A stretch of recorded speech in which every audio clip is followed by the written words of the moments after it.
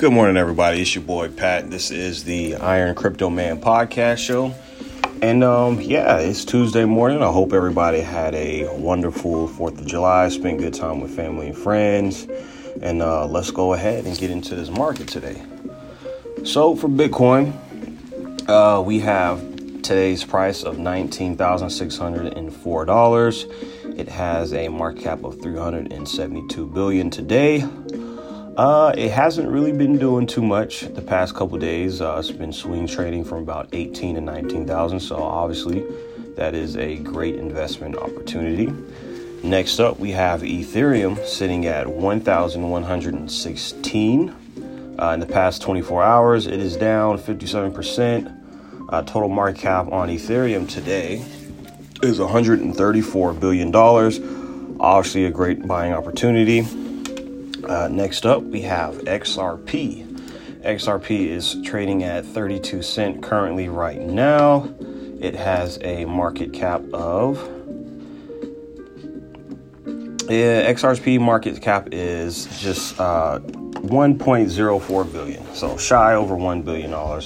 Still a great buying opportunity. If you guys need any help as far as which platform to purchase XRP, please feel free to contact me, leave a comment, and I can send you that information. Next up, we have Cardano, ranked at number 8. It's still in the top 10 cryptocurrencies. It's selling for 45 cents right now, and its market cap is less than $1 billion. We're sitting at $822 million. I'm sorry. We're sitting at $15 billion.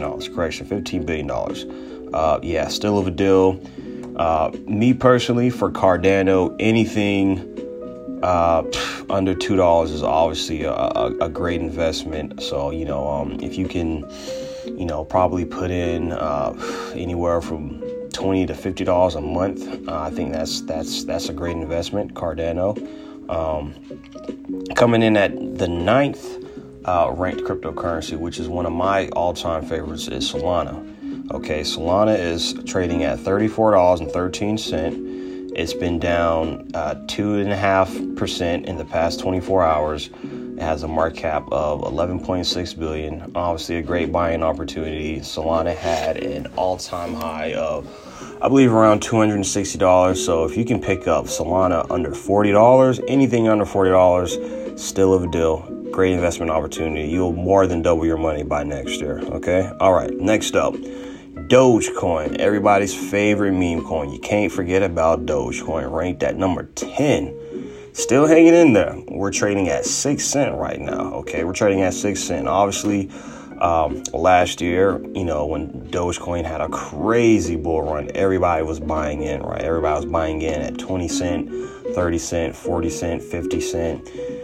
I mean, people were even buying at 60 cents, okay? It reached about 76 cents, and then, yes, it tanked. So, as of today, July 5th, we're seeing a Dogecoin at 6 cents. Obviously, a great buying opportunity. And hopefully this week, I'm actually going to go over some more news on Dogecoin. So, if you guys would like for me to cover the infamous Elon Musk meme coin, please let me know. I can cover Dogecoin in full detail as far as the projects they're working on with SpaceX, Elon Musk. I can definitely give you guys that information. Okay. All right. So let's keep the show going on. All right. Coming in as your 13th ranked cryptocurrency is obviously one of your guys' favorite, one of my favorites, Polkadot. Okay. Please, if you guys can invest in the Polkadot, it's a great altcoin. It's trading at $6.83 currently right now, down 3.7%. It has a market cap of 6.63. Great buying opportunity. Okay, we're going to go over one more cryptocurrency today. Then we're going to go over the news article. I have a really good article that I want to share with you guys. Okay, so the last cryptocurrency we're going to go over today, one of my favorite, of course, is Polygon.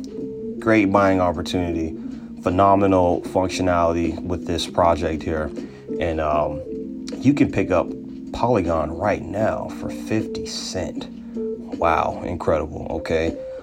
Just a few months ago, guys, we were seeing Polygon close to $3. Okay, close to $3, and we haven't even seen the bull run of Polygon. There is so much potential here. Obviously, a great buying opportunity.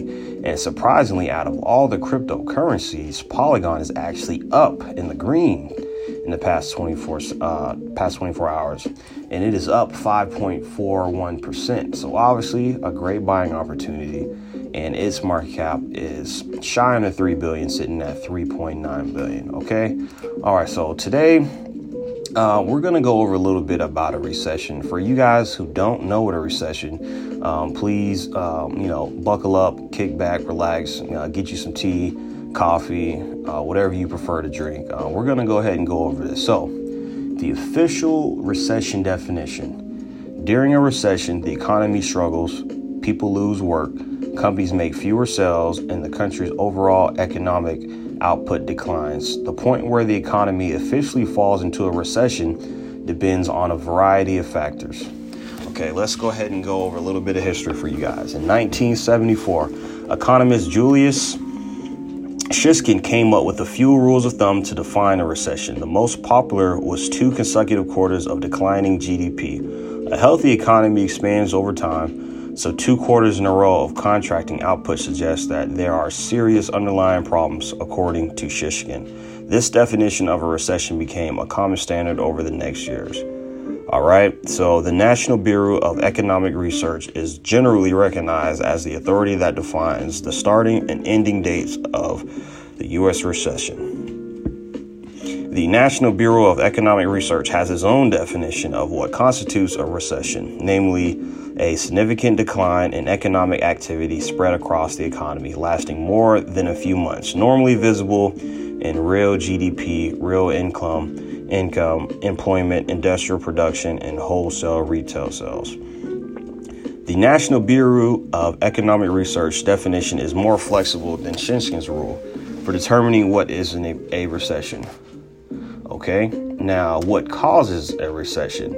There's more than one way for a recession to get started, from a sudden economic shock to fallout from uncontrollable inflation. A sudden economic shock is an economic shock and a surprising problem that creates serious financial damage. In the 1970s, OPEC cut off the supply of oil to the U.S. without warning, causing a recession, not to mention the endless lines at gas stations, okay? This was going on in the 1970s, and obviously a lot of people compare this recession to the 1970s because obviously there has been a cutoff in oil supply to the U.S., as we all know is going on in Russia right now, and that's just one of the causes in that can create a recession. So let me go ahead and continue. Excessive debt. All right. We're Americans. Okay. I think I talked about this in my very first episode. We like to shine. We like to look nice. We always like to compare ourselves to the next person, which is a very unhealthy trait. And yeah, all this excessive spending on money that we don't have. Okay. It's one thing to be buying liabilities with your physical cash that you work for. It's another thing when you're buying liabilities on borrowed money, which is a huge concern in America. Okay. Actually, at the end of this segment, I'm actually going to give you guys some numbers as to how much we are currently in debt.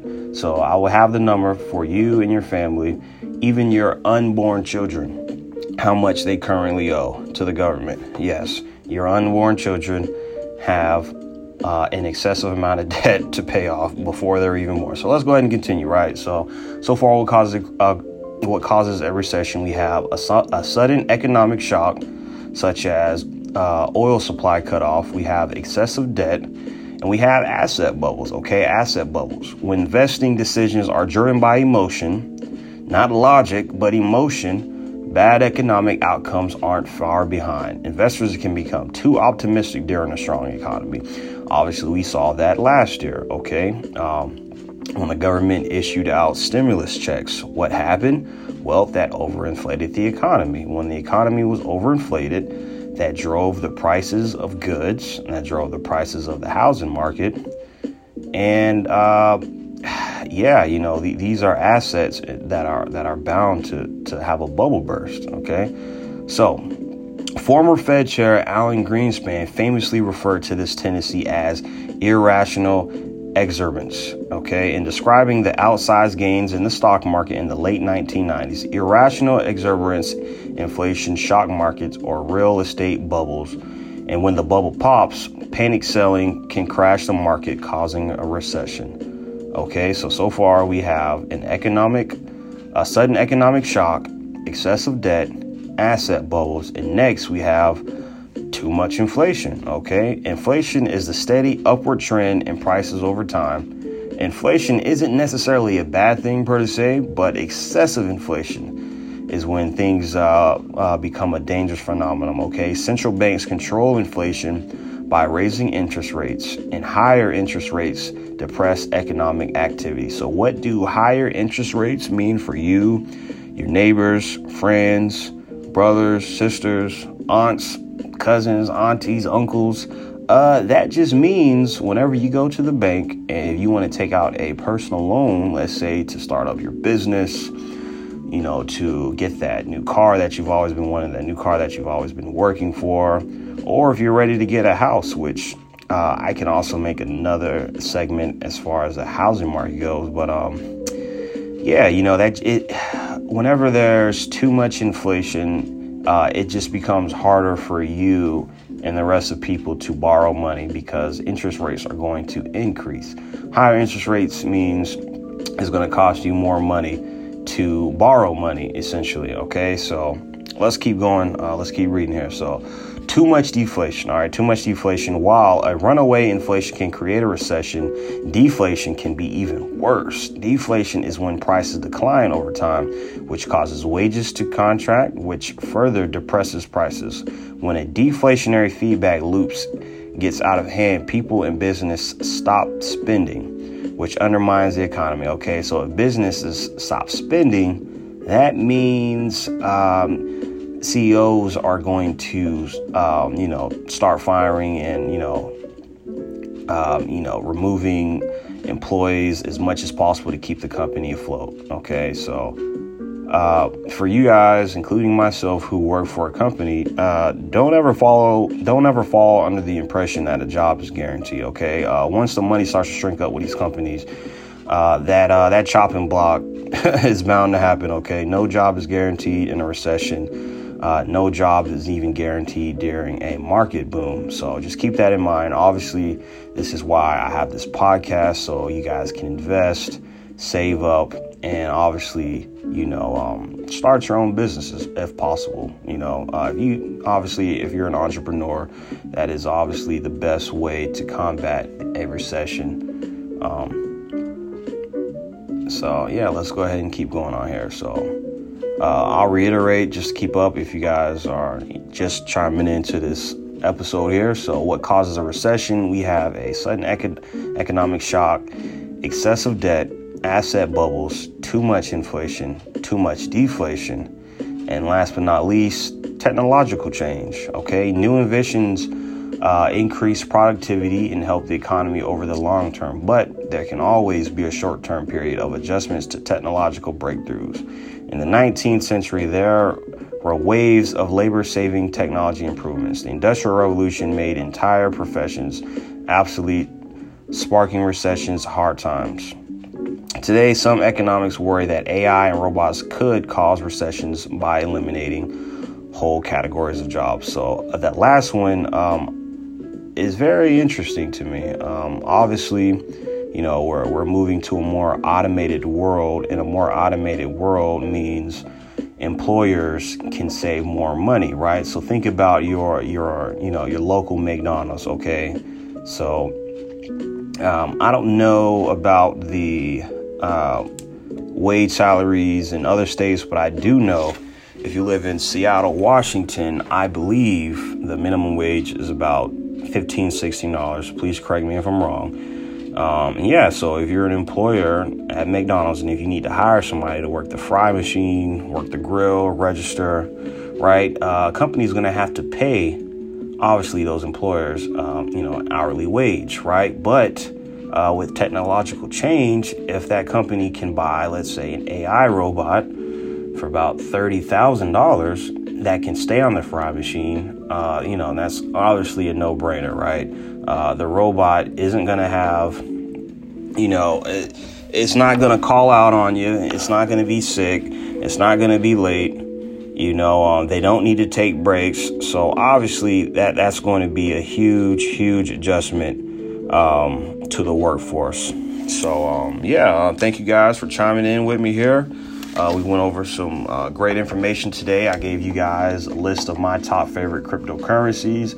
I hope you guys are investing well. I hope you guys are investing intelligently. And I hope you guys have a great rest of your Tuesday. Hopefully tomorrow we're going to go over the stock market. So please feel free if you guys are interested in any fields such as technology, aerospace, the food industry. We're going to be going over all aspects of the market. So thank you guys. Have a great rest of your Tuesday, and peace.